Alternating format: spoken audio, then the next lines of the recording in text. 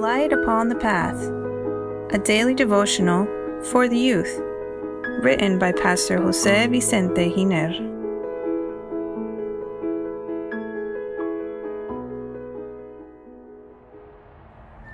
January 26. God is holy. Dear youth, perhaps one of God's most beautiful attributes and the most difficult to understand is His holiness. Who is like you, O Lord, among the gods?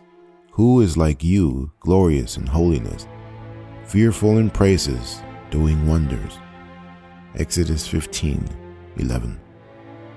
To this question, the answer would be, no one. There is none other like our God.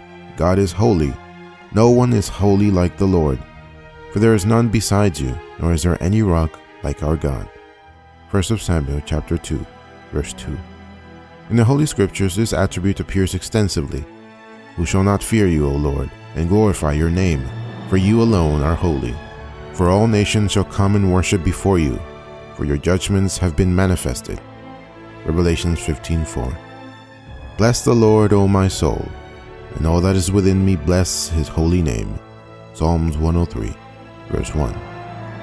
These vast amounts of Bible texts lead us to conclude that God wishes us to understand this divine attribute.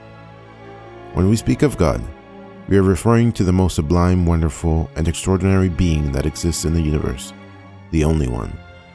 Have you ever asked yourself why there aren't Bible verses that say that God is love, love, love, or that God is righteous, righteous, righteous?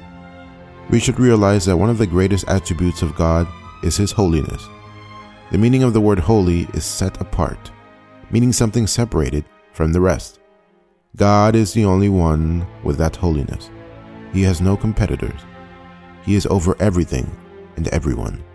He is completely separated from sin, as sin is a nature contrary to God's nature and can never originate in Him.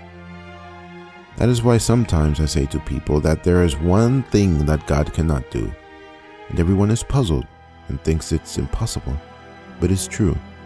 God cannot sin. There is none holy as the Lord, for there is none beside thee, neither is there any rock like our God. 1 Samuel chapter 2, verse 2. Not even the faithful angels with all their purity can attain the holiness of their Creator. That is why God abhors sin. His whole being rejects it. And we know that one day it will be eliminated forever together with the devil, its originator, and all who don't wish to cease sinning. However, He loves the repentant sinner. Dear youth, just as God is holy, all who profess to serve and love Him should also be holy in our sphere. We should turn away from sin and consecrate ourselves to God. Holiness is a lifelong process, but there should be permanent progress, and that is contingent upon our daily decisions. You are not alone in this struggle. God has promised to help you. Have a happy day, and may God bless you. Amen.